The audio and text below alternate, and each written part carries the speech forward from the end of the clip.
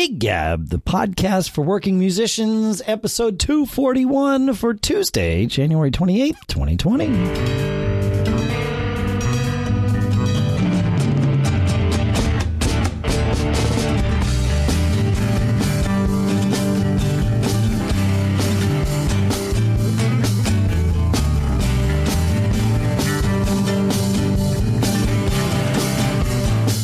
Greetings, folks, and welcome to Gig Gab, the show by, for, and about working musicians. Here in Durham, New Hampshire, I'm Dave Hamilton. I think. Here? You think? I think. I don't know. I'm here, and I think I know where here is. All right. Here in see, you messed me up there. Here in San Jose, California, Paul Kent. That's right. You used to be listening. When you said it, I didn't even notice. I'm like, oh, of course that's what he's saying. That's right. It's been a while. It's now just a place I used to live. It is just a place. Oh, that's something. Yeah. There's been songs about that. That's good. Hey, in the last episode, we have a lot of listener feedback to go through today, which is awesome. And if you want to send yours in, feedback at giggabpodcast.com is a great way to get it to us. In the last episode, 240, I was telling a story about how my friend Adam and I snuck backstage before a Rush concert to try and weasel free tickets. And Dave says, you told a story. Listener Dave says this so that I'm not talking about myself in the third person. If I ever am, I'll let you know, and hopefully Paul will catch me, and then we'll just have a sidebar conversation. But he says you told a story about your encounter with Neil Peart backstage with your fake press badges. Great story, but you left us hanging. What happened? He says, I assume you were made at some point. Were you tossed out the saloon doors onto the street, or were you able to keep the charade going a bit longer? So I don't know if we were ever made or not, but we were, because at that point in time, it was Howard Unglider, I think, was the tour manager as well as lighting director and all that stuff. And he said, yeah, I got nothing for you. He looked on his list. For those of you who didn't hear, we snuck backstage, or we didn't sneak backstage. We printed up little badges on the laser printer on campus, and we went backstage, and they let us in. And we were trying to get free tickets. And in addition to encountering Geddy and Neil in passing, we spoke with Howard, and he was like, yeah, I don't have you on the list. And so we left dejected and walked back out the door that we came in. No one ever threw us out. It was all quite fine. And then, and this will tell you about the time, I know you'll chuckle at this, Paul. I assume everybody else will too. In the parking lot, or wherever, somewhere just outside the venue, we found a guy that was selling second row seats.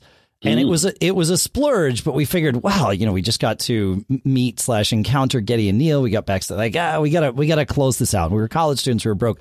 So we spent the splurge, which was $60 per ticket, to have seats in the second row for the show in Hartford that night on the Presto tour. So it did all work out. But the amazing thing is that, $60 was like probably quadruple or maybe quintuple the price of the face value of the ticket at that point in time. But things have changed. So there you go. Cool story, though. Yeah. So it all worked out, and nobody got mad, and nobody ate Neil's sandwich. So everything worked out okay. It was pointed out in our Facebook group that I was not the most popular person who has ever printed out fake backstage passes for a Rush show, but we might have been first. It's the guys from I Love You Man, Sidney Fife, and I can't remember his other name. Anyway. Dan had a question for us from a couple of shows back. I was talking about how I was wearing onesies for the performances of, I guess, Rocky Horror, right? I think, it was Rocky Horror. And Dan says, I can totally echo Dave's experience with onesies. At my Halloween gig this year, I wore a skeleton costume that was essentially a black onesie with bones printed on its front. He says, total freedom, which was sort of the thing that I stumbled upon with the beauty of the onesie. He says, the only problem was no pockets. He says, I usually carry guitar picks in the coin pocket of my jeans and hang my IEM body pack from the back pocket. And I had to come up with an alternative approach for both of these things. Interestingly, the fact of a onesie not having pockets didn't strike me until I was actually in the onesie in the bar bathroom. So I had to figure it out on the spot. Yeah. I had a similar problem. I don't have to worry about guitar picks, but I do have my in-ear monitors. Now, because I'm a drummer, I don't have to, I don't care about having wireless, right? I certainly have used a wireless unit before with IEMs, but it's one extra battery to deal with, and it messes with audio quality because of just the way it does it, and I don't need it. So I have a cable from a headphone mixer. I use the Rolls PM50S, which we've talked about on the show before. It's cheap, it's like $50, and it works out great. But I have a cable that I run from that, and I usually leave it across my drum stool. I've found a white cable is the right color to use because I can see it in the dark when I walk on stage. But what I do is I have my in-ears. Obviously, they go in my ears. I have them go down my back, and then I usually take just a cheap attenuator, like an inline attenuator, volume control knob that has a headphone jack on one side and a headphone port on the other, and I plug my in-ears into that, and then I tie the attenuator around a belt loop. That way, it's there. I have volume control on my hip, but I also, if something tugs on the cord, it's not tugging on my ears, and that's sort of the most important part of that whole setup. So I brought pinking shears with me because I did think about this in advance, and I cut 2 small holes about a half inch apart in my onesie, and I tied, instead of tying it to my belt loop, I tied the attenuator to that, and that allowed me to have the cable for my ears inside the onesie, and then the cable for the attenuator to plug into the thing on the outside, to the cable on the outside, and it all worked out. But yeah, that is something to think about. You know, I hadn't thought about what else to do if I had to move around a bunch. Certainly with a wireless pack, that wouldn't work because the onesie wouldn't have held it up in any way. But I see a lot of our theater performers use wireless mics all the time, and they use like I'll say chest straps that sort of go around their chest or maybe they're just their midsection that have a little pouch for the wireless receiver in a transmitter in their case, because it's for a microphone, but obviously a receiver could fit. And I found them for like $20 on Amazon. So I'll put a link to that in the show notes. They call the one that I found a Tune Belt microphone belt. And they can put it on underneath their costume, and it just stays right in place. And you know, it's pretty good. So I'll put a link to that. This is the most I've ever heard the word onesie used in such a short period of time in my life. I know, it's crazy, right? But somehow that's how it goes. Kind of onesie gab right now. It's a onesie gab. Someone at the gig, the second Rocky Horror Show, asked me, they're like, where do you get your onesies? And that's when I knew maybe I had a problem. So I told them onesies are us. That's not quite true. Onesie World. Onesie World. There you go. Yeah, no, I think I bought the House of Onesies. House of Onesies. That's what it's going to become if I keep getting these things, man. Yeah. All right. Well, Eric had a question here about, well, let's just let Eric share his question and see where we get with this, Paul.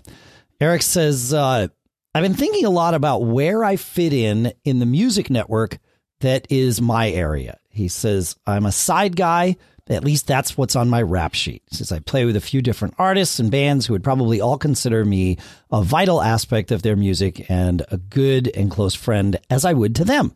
But where is the line? Obviously, if people who play music together do it for an extended amount of time, bonds get made, friendships are created, and in some cases, they might be stronger than friends with whom I don't share music, right? He says, I think the answer is simply just a case-by-case basis, but there's a certain status quo. Is there a certain status quo that a sideman should stick to? When do we allow our relationships with each other to affect or even jeopardize the music? Does the music have to come first, or do the friendships come first? If it wasn't for music, the friendship might not have been there in the first place. And he has an example. He says, a singer I work with has been struggling with their voice. And he says, I actually think it's become a very hard topic for me to get behind the idea of addressing. They honestly don't have the strongest voice, he says, to begin with. But it's more than able to be fixed. Do I play the friend card and talk it out and feel like I'm helping, or do I keep my mouth shut and continue to roll the dice with our success? Wow. So I like the general question, and I really appreciate sort of the specific example because it gives us a little something to sink our teeth into here. So so I've been talking for a while because, Mr. Onesie here and Mr. Fake Backstage Pass. So I've got a lot to say about this, but I'm curious what your thoughts are, man. Yeah. So what an interesting topic. So there's a discussion going on that I was reading on one of the other band chat boards on Facebook. And the premise was, I own the equipment. I book the band. I do all the work. I take an extra cut. Wait, we're talking about two different things. Nope. I'll bring it back around. You're bringing it back around. Okay. All right. Okay. I promise. Okay. I'm with you. Because I thought maybe you would jump to the next question. No. Okay. Sorry. And so, this guy said, this is the way I run my band. Right. And there were like 400 responses. Okay. And obviously I can identify with where this guy was coming from. Sure. Because it's the model I use. And the interesting thing about responses, and I actually ping back to our discussion about leader courtesies and all those types of things. And the way that I tie these two topics together is, musicians are different in that they see a lot of social norms in a different way. This Facebook thread that I was reading, musicians were blasting this guy, and saying, what does it matter if you bought the gear? It's a band. Everybody should be paid the same. And, and many other much more harsher approaches to things like, you're an idiot. I wouldn't play for you. And that's where these two conversations come together is that, when you are socializing the task of musicians, socializing the environment, that's how really I can talk about Eric's comment is that, what we say all the time here is over communicate. That's what's important. But even in good communication, the way things are sent and received, musicians aren't always the greatest social communicators to begin with. Now I'm going to come back to Eric's specifically saying, I'm finding more and more, I am accepting as a matter of fact that there is a different way to think about talking to musicians, certainly different than people in my day job, right? Yes. It's just a different language, Fair. Right? Yep. And I find that getting stuff done, and this is where you will agree we are quite different. The black and whites are very black and white to me. They really are. And I think you live in the musician mindset way easier than I do, Dave. And so you kind of have a sense of the sensibilities in a much different way than I do. So regarding Eric's comment specifically, what I think is communication is a really important thing. Friendships are an interesting thing in the realm of music. They're great when they're great. They're very painful when they're not great. And sometimes they're not great because being an artist mixes an ever-changing degree, of ego, common sense, goodwill, background, security, insecurity. There's a lot of things that go on there. And this is, again, I think as I'm saying this, I'm just kind of reflecting. This is the way my brain kind of groks the whole interacting with creative people things. And, in my day job, I had to deal with creative people in a similar way, but it was a pretty cut and dry. Like, if you do this, I'll pay this. And are we good? We're good. All right, good. Right. And, but in music, there's a little bit of, but we're bros, but we're in this together. But, I don't want to do that, or it's a moving line to me when you're inside the mind of an artist. And so I would say with regarding Eric, sideman, do's and don'ts, whether he should speak up, I would, in my mind, a sideman, truly, specifically a sideman, gives input when asked, right? Your job is to show up and play your stuff. If you are investing your time into being in the band and you are making a commitment of your resources, your time, your money, your your chops, then that's a different thing. And you are welcome to kind of contribute to the problem solving of improving your product, because it's your investment as well. So that's kind of how I see those two things. If you are literally a hired gun, you're there to play your parts. If you are part of something and investing in something that is going to go to another place, then you are, I would say, welcome and expected. My group is interesting because it falls between those things. I've always wanted the guys to be friends. I've always wanted, us all to get along as, almost like family. And a lot of the guys do refer to it as family. Yeah, I would say those are hard things that take a lot of nurturing, tending to on a constant basis. And again, in my mind, if he's asking about sidemen do's and don'ts, I think it's, if you're a sideman, you show up, you play, you smile, you're pleasant to be around so you can get the call again, right. Play your butt off. Right. And you've contributed what is expected to do as a sideman. If you are a part of have some kind of investment in a project, then you are entitled to, and then if the leader is smart, encouraged to speak up and problem solve.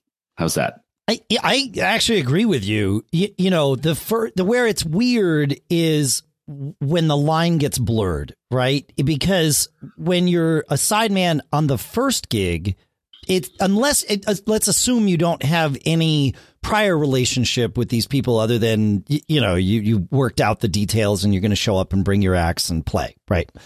You learn the songs, maybe you have a rehearsal or whatever, but these aren't people you've known for 10 years.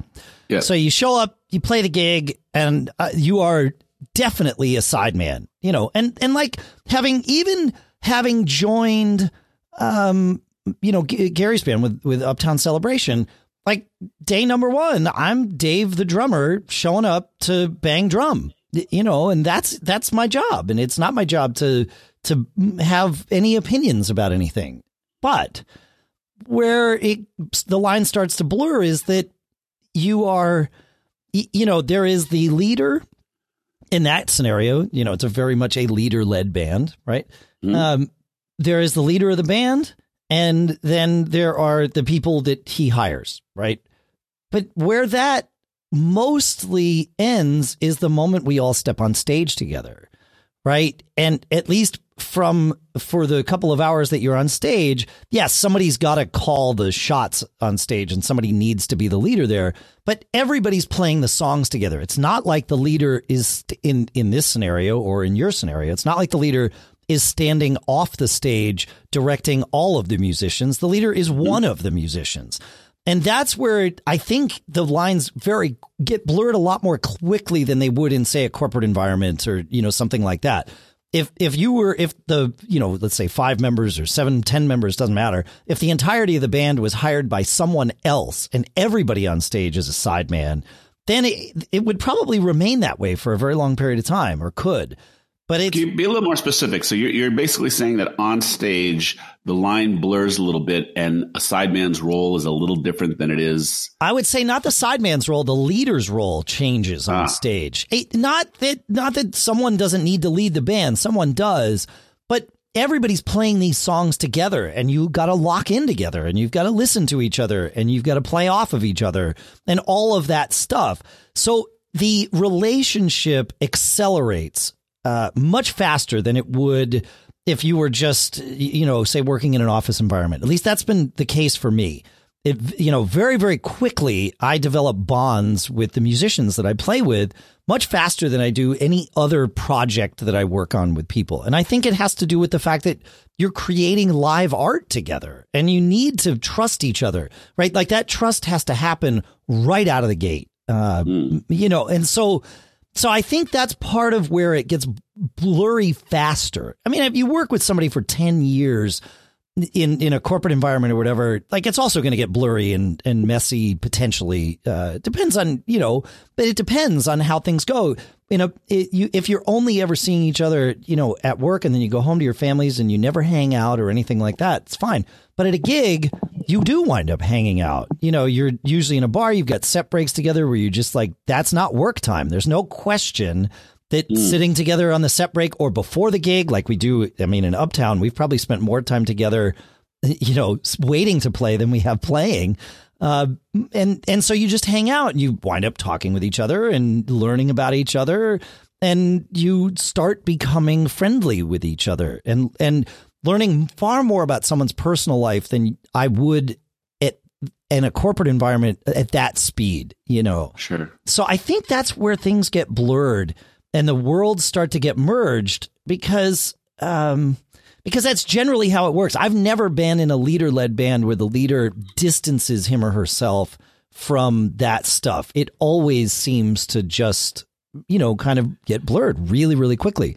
So in Eric's scenario, it sounds like he's been in this particular band, but also several others, or been playing with this particular unit of musicians long enough that, at least in his mind, he feels comfortable with these people as friends.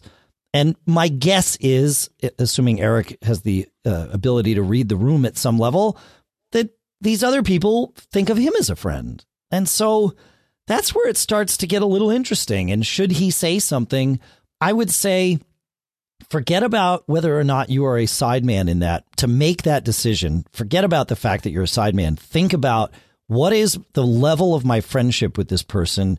How much do we trust each other? And if I were in this scenario, would I want them to say something to me, not as the person they're hiring to play, but as a friend? If like, hey, there's something going on, I want to help you. And if it truly is that, then I would say something, but I mean, this is years down the road of a relationship versus, gig number 2.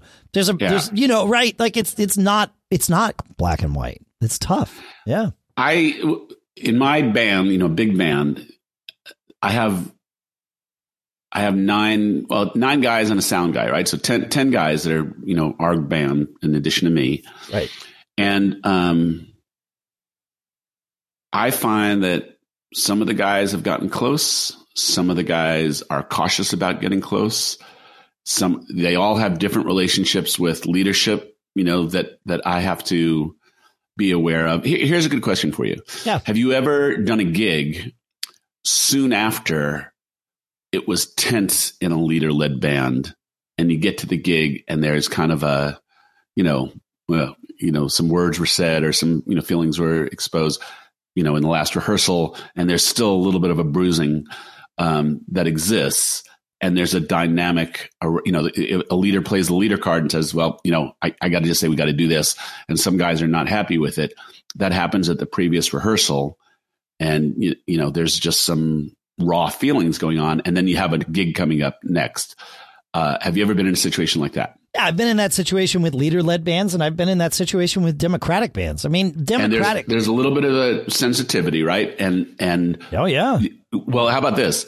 How is it different? Like, can you be aware that the guys are like, whoa, he was our buddy, and now he's our boss, because some difficult thing was brought up, and are you aware of the sensitivity that people have towards a leader when he has to do something that's unpopular? Yeah. And again, this idea that the band is either leader led or has no leader is a false truth, right? Like, there are always going to be leaders no matter what the official power structure is. And when you're in this scenario you're talking about here, it's literally no different. In a like comparing, say, a Fling scenario to an Uptown scenario, right? Where Fling is basically a Democratic band, but at different times and for different jobs, different people are the leader of those things. And so sometimes it's like, well, this is how it's going to be. This is what I've put together. Somebody's got to pick and say, here we go. If we're not all on the same page, someone's page is going to be the page that we have to follow, right? Because you can't go on stage otherwise. And so, yeah, it is that thing. And I'm the type of person, I mean, I'm a talker. Here we are, right? So I'm the type of person that does not like to leave anything. I don't like elephants in the room. I just like to address it head on. So, and it might be one of those things where, at the rehearsal prior to the gig, things got weird for exactly the reasons that you're describing. and you get to the gig. And usually in the process of setting up is where it seems like the band is starting to gel a little bit with each other. You know, you're all kind of shared mission and everybody's working toward the same goal. And it's like, all right, hey, you know, if there's an apology to be made, make the apology. Or if there's not, if it's just like, well, this is the scenario, you know, kind of point at it and laugh at it. Like, you know, I'm glad we're all on the same page because otherwise this gig could be a disaster or something like that, you know. And again, you got to be able to read the room. But I find that just to break the ice, to break the tension is way better than getting on stage without having acknowledged this, you know, this thing that clearly everybody knows about. If we all know about it, somebody should just, and it will usually be me, just say something and be like, wow, that last rehearsal was a little bit of a mess. I'm glad we're all here. Like, I'm glad we're all working together here, and I'm looking forward to the gig or something like that. You know, you're a good band guy. You really are. You're a good band guy, and you have good communication skills. You know, I find that, you know, obviously not every human being, much less every musician, has good communication skills, and people's relationship to conflict is a very complicated thing, right? That's exactly it. It's the relationship to conflict that you hit the nail on the head. And I mean, I can come across as a jackass sometimes because I'm willing to acknowledge conflict. You know, it doesn't conflict. I mean, I don't necessarily like it, but it doesn't shut me down. You know, right. I react to it just the way I described. So, or at least I hope I do. Sometimes not quite as productively as that, but you know, the goal is that. And so, yeah, but some people are very much, you know, conflict averse. And that's why I will be the one to just break the ice. And then usually once the ice is broken, the people that are conflict averse, then they open up a little bit. And that to me is the point of just sort of acknowledging it, maybe making light of either it or the fact that it happened, if whatever it is not something to be made light of, you know. Like, here we all are. Wow. You know, what a difference a couple of days makes. Like those types of, you know, whatever the right thing to say is, I try to come up with it, and I don't always get it right. And if I do get it wrong, even that can be a great thing, because now we can laugh at me, how poorly I brought this thing back out into the open. You know what I mean? Then there's a little bit of humility and everybody's laughing. And now we get on stage and we're playing like a band. No, I think that's a great thing. And having that role in a band, sometimes it's, well, I guess it's great if you have that guy in the band. Otherwise, the leader has to do it. You know, I kind of have a rule, you know, there is no fighting at a gig, right? You know, if you simply, if two guys aren't getting along, go to your corner and, you know, just play your butt off and, you know, be your own thing for that night, and we'll get to it. But whatever the deal is. Approach. Yeah, the you know, gig day is sacred, and certainly stage time is sacred. And so, you know, that's not the time for conflicts to, you know, to be a part of the experience. I mean, you ever had a conflict on stage? Like something brew up that should not have? Let's see. I think, well, yes. And I think over the years, I've learned to really deflect it fast, you know, like a raised eyebrow at a missed part or a muff or something like that.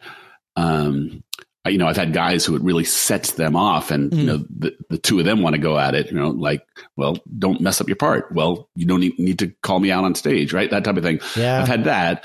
I've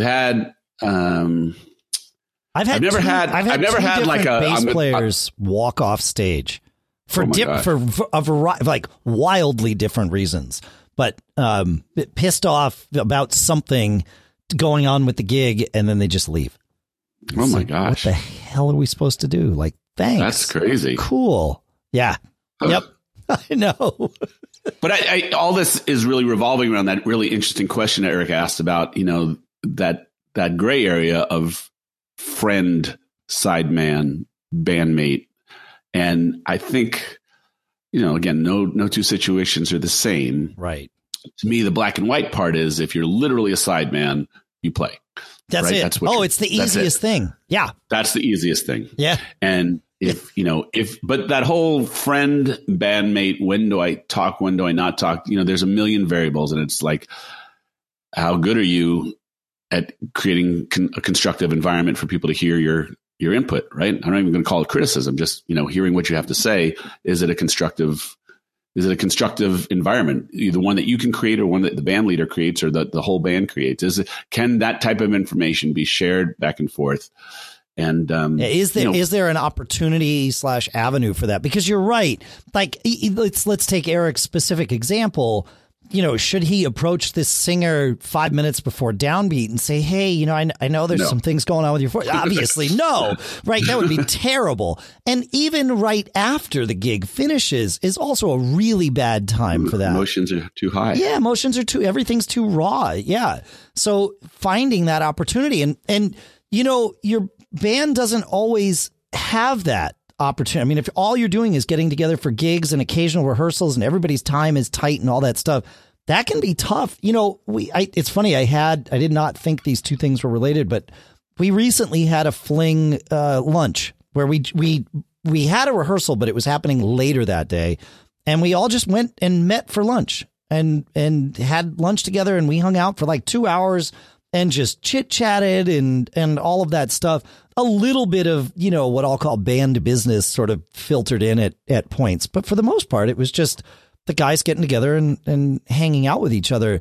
And I realized we need to be more intentional about that. We've had band sleepovers. One of our guys has a house over in Maine, like a vacation home. And we've done where you go up there for a night or two or whatever and just hang out, play some music every now and then here and there, but otherwise just hang out for the weekend. And those kinds of things are really good because they create the environment where even if it doesn't happen there, that it paves that foundation of friendship and trust where you could, and you maybe this isn't the kind of thing, especially Eric's example, where you want to bring it up in front of the whole group. That's generally not a good idea, in my opinion. But, by having these bonding experience that are separate from the stage, not to say that the stage isn't a bonding experience, it is, but having these separate things, allows you to sort of pick up the phone and call somebody and say, hey, man, there's something I want to talk about, and I think I might be able to help you with, or at least point you in the right direction. Yeah. I think bands go through different kind of phases where the usefulness of that is different. Like, I know our band has gone through phases where everybody's busy and you show up for a gig and you play and you're reminded how great it is to have this thing that is a well-oiled machine. Yeah. And then you go back and you deal with the rest of life. And there's not a need for establishing that fabric. The gigs almost remind you that fabric exists, and it's totally, it's there. Band retreats to solve problems. That goes back to the style of communication a band has. That could be the worst thing in the world, right? Oh yeah, our band retreats were never to solve problems. They were just to enjoy time together. Yeah, for sure. But yeah, and I think that those things are good. Our keyboard player likes to have guys over for dinner and hosts quite often, and it's just and really when there's no business to be talked about, and you can just kind of tell stories of other gigs, other experiences that you've had. Those are great bonding things, and I think that those are a lot of fun. I've called mini meetings, when the band, like many years ago, we went through a stretch where it just wasn't happening. We weren't clicking, and so I just called the rhythm section together for guys, we're not getting it done. Let's figure it out. And everybody knew we weren't getting this. We were on the same page going into the problem solving, and that was a good thing. That's a good thing. Yeah. And, we've had at the end of a lot of rehearsals, sometimes we have business talks. But in general, we have hey, we haven't done a band dinner in a while. Let's all meet somewhere and go out. Those have been really productive and fun if the air is clear. Again, right. If you have tension and drama, it kind of permeates everything, and it's hard to just roll over that stuff. Sometimes you just got to let it die, and evaporate. Time heals all wounds. That's right. Sometimes that's the best approach. Yeah. Yeah. You can't, like you said, you like to not address the elephant in the room. I would say, from my perspective, not every elephant needs to be addressed. Sometimes I know that there's different guys in my band who at different times are not on the same page, and I can sense the animosity and tension rising and falling, because it falls also. Yes. And, I don't need to put on my referee shirt until you guys, hug it out and let's move on in most cases. Right. occasionally there is a situation where you got to be like, all right, guys, let's get in the way of everything. I will say this as someone who has experienced lots of different interpersonal dynamic scenarios.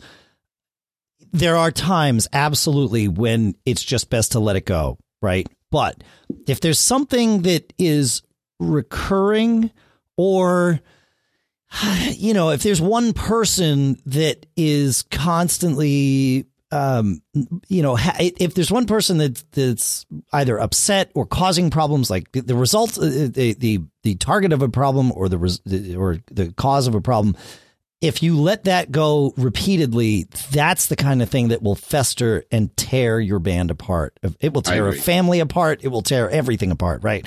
We're not just talking about bands here. And so that's where I definitely I shoot too far on the, should we talk about it scale. It's like I will choose yes way more often than I would choose no. And there are times when I've brought something up and in retrospect, it's like, yeah, I wonder if it would have been better if I just didn't say anything, but,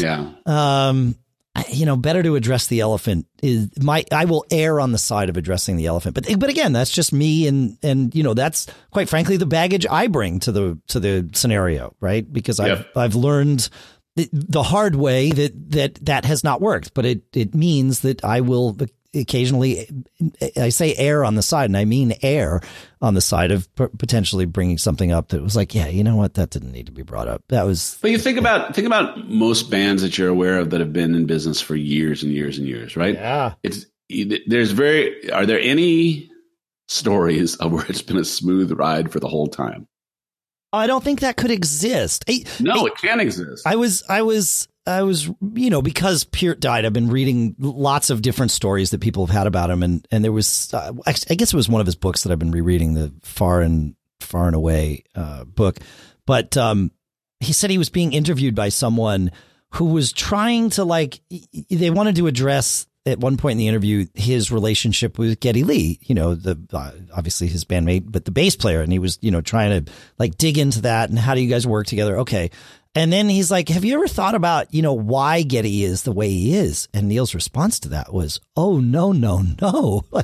This is the guy that I work with. And we don't want to change the fact that we like working together. So yes, we all have our quirks, but we figured it out. Clearly we figured it out. And, I think at this point they had been in a band together for 2 decades or something, by the time this person was interviewing him. It's like, I have no interest in trying to dig into his head, especially not with somebody else, but probably not even on his own. He's like, it works. We all are weird. It's fine. Leave it alone. But isn't that would be nirvana if everybody had that perspective going into a band. Yeah. This works. Let's not mess with it. Everybody gets to be weird. And as long as we show up and, we do our job, I guess, it's quite a bit of that. A lot of band conflict comes from projecting something onto somebody. You're forcing someone to either defend themselves or, explore some insecurity or something like that. That is a kind of a good golden rule that one of the keys to longevity and playing music with other people is you got to give them, their space. That might include giving them their space to figure out their vocal problems, right? Yeah. Yeah. So this would be an interesting question for Eric is, right. Is the guy aware and is he determined to work it out himself? That's a really profound question, right? So a guy who doesn't want to admit to his fault, first of all, you better be darn sure that you have read the guy right.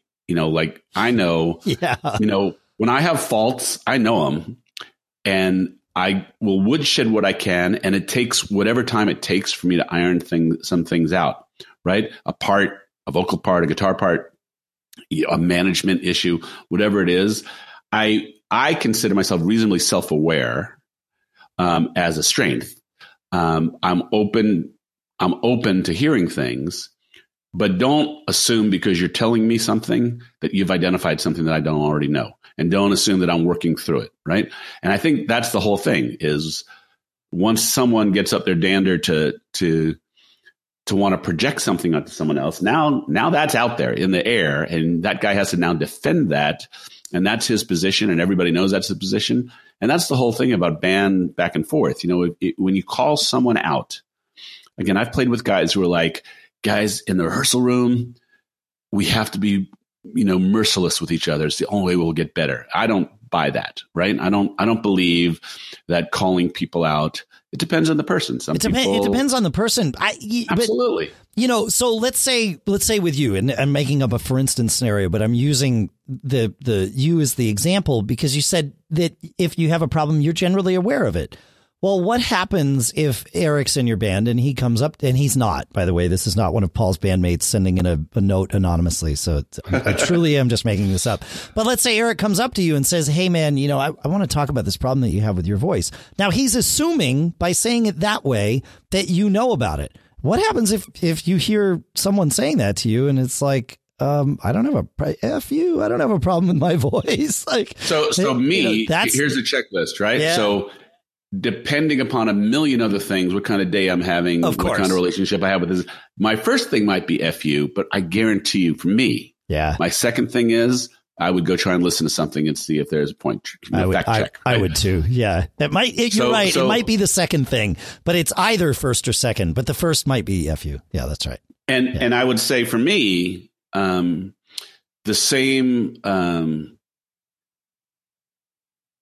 same expectation that I'm going to try and take care of my stuff and fix my stuff, I offer to someone else, right? So the communicating is one part of it. But if after communicating, if it turns into, I told you, why are you still doing this thing that way? That creates another layer. That's unhelpful. Right? Yeah. But the point I'm making is just you identifying a problem. You may not have identified something that the person doesn't already know. Right. Number two, how you communicate this issue. Number three, what the person who is communicating this to does with the information and what they already knew about the situation is another part of the kind of complexity of two bandmates kind of talking to each other. So, and then there's the everybody's tolerance. Here's a good one for you. So I play with guys who I can call anything, anytime, and they're up to give it a try.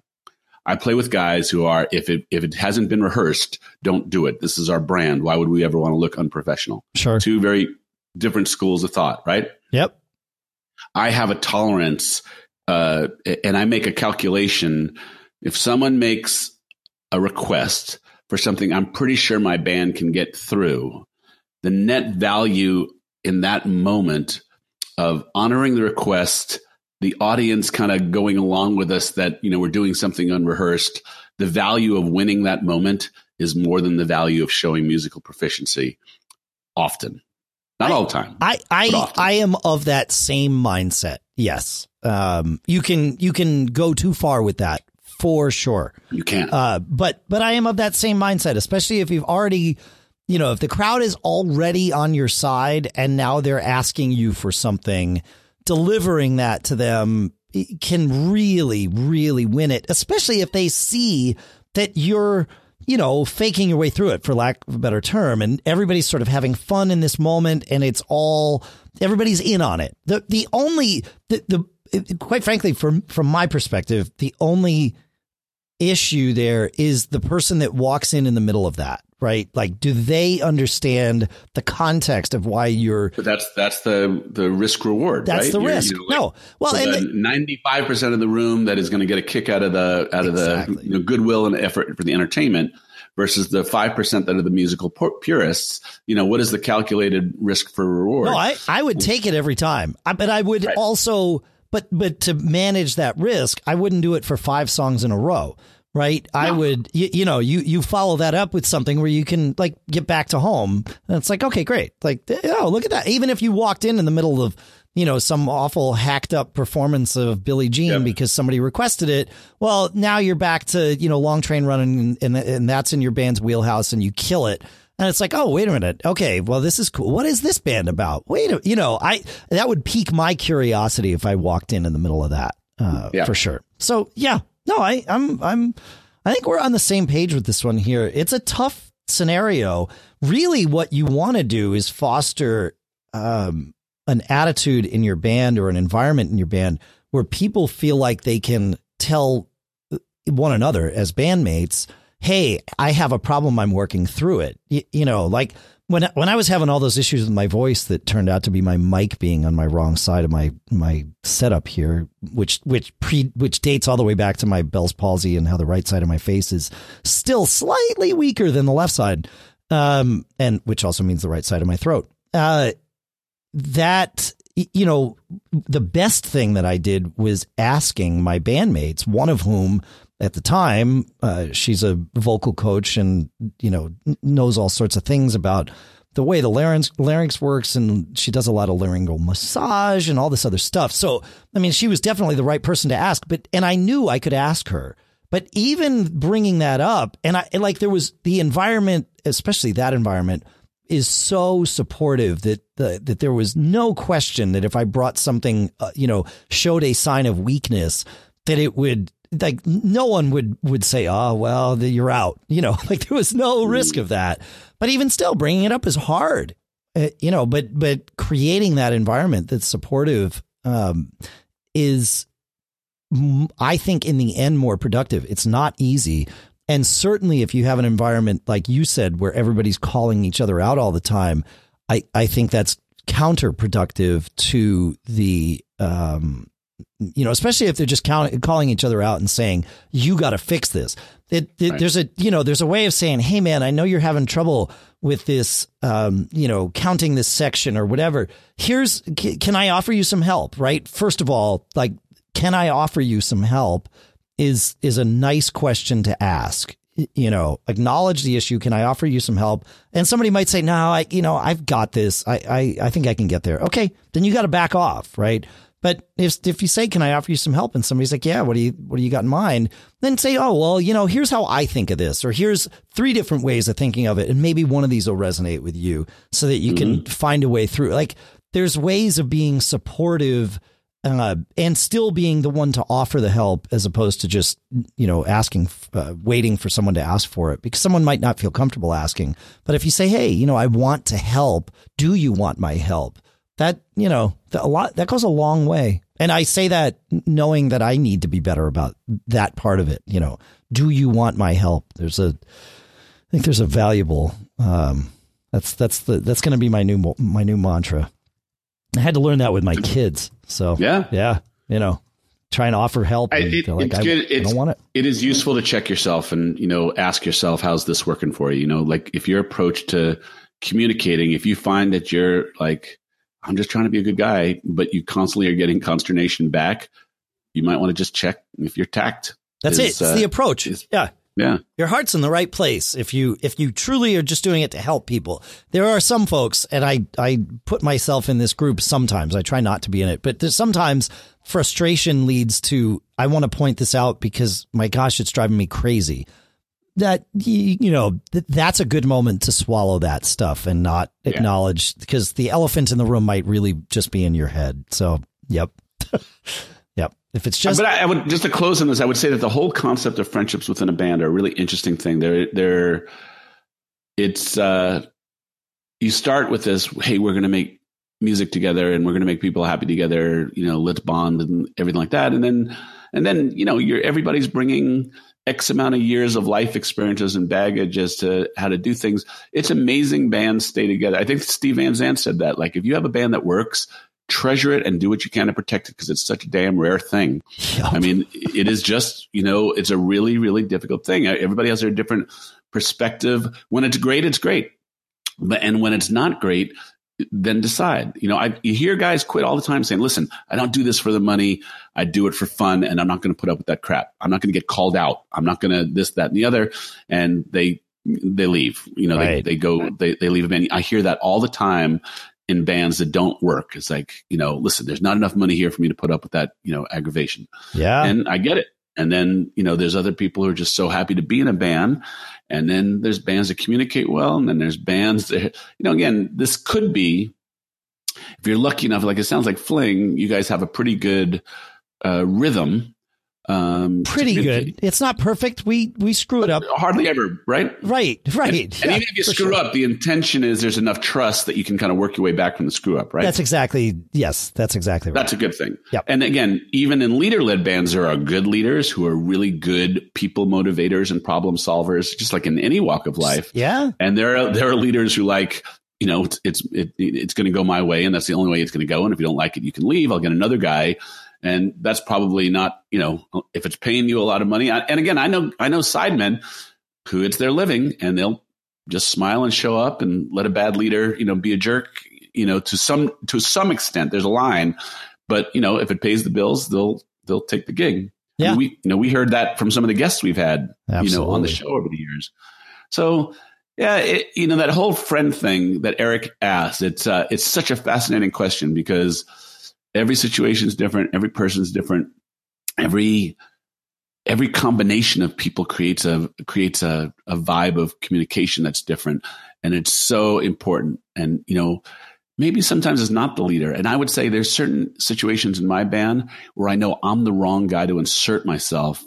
And I know someone else will, and there'll be the right temperature to cool a situation down or give some clarity to a situation. A good leader can let other people kind of step in and do their thing as well in the interest of keeping the whole ship moving forward.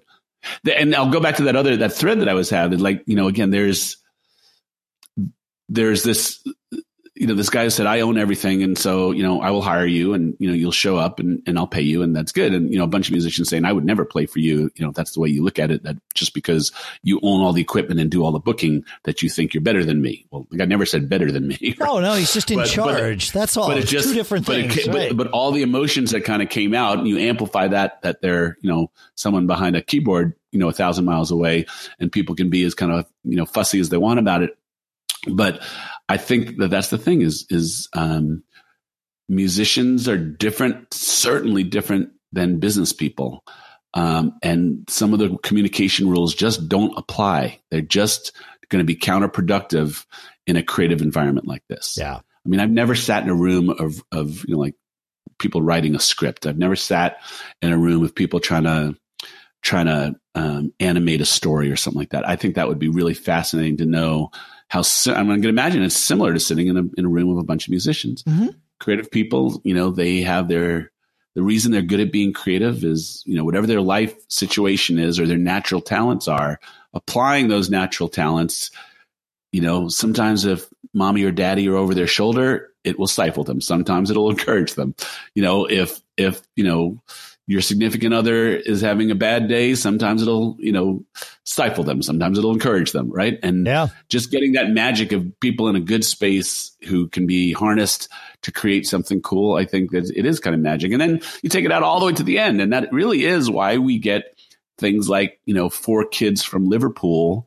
How did that amazing music get created? Right. How did that, some of the parts where the magical combination of all their lives experiences all of a sudden started creating music that was like you could never have imagined.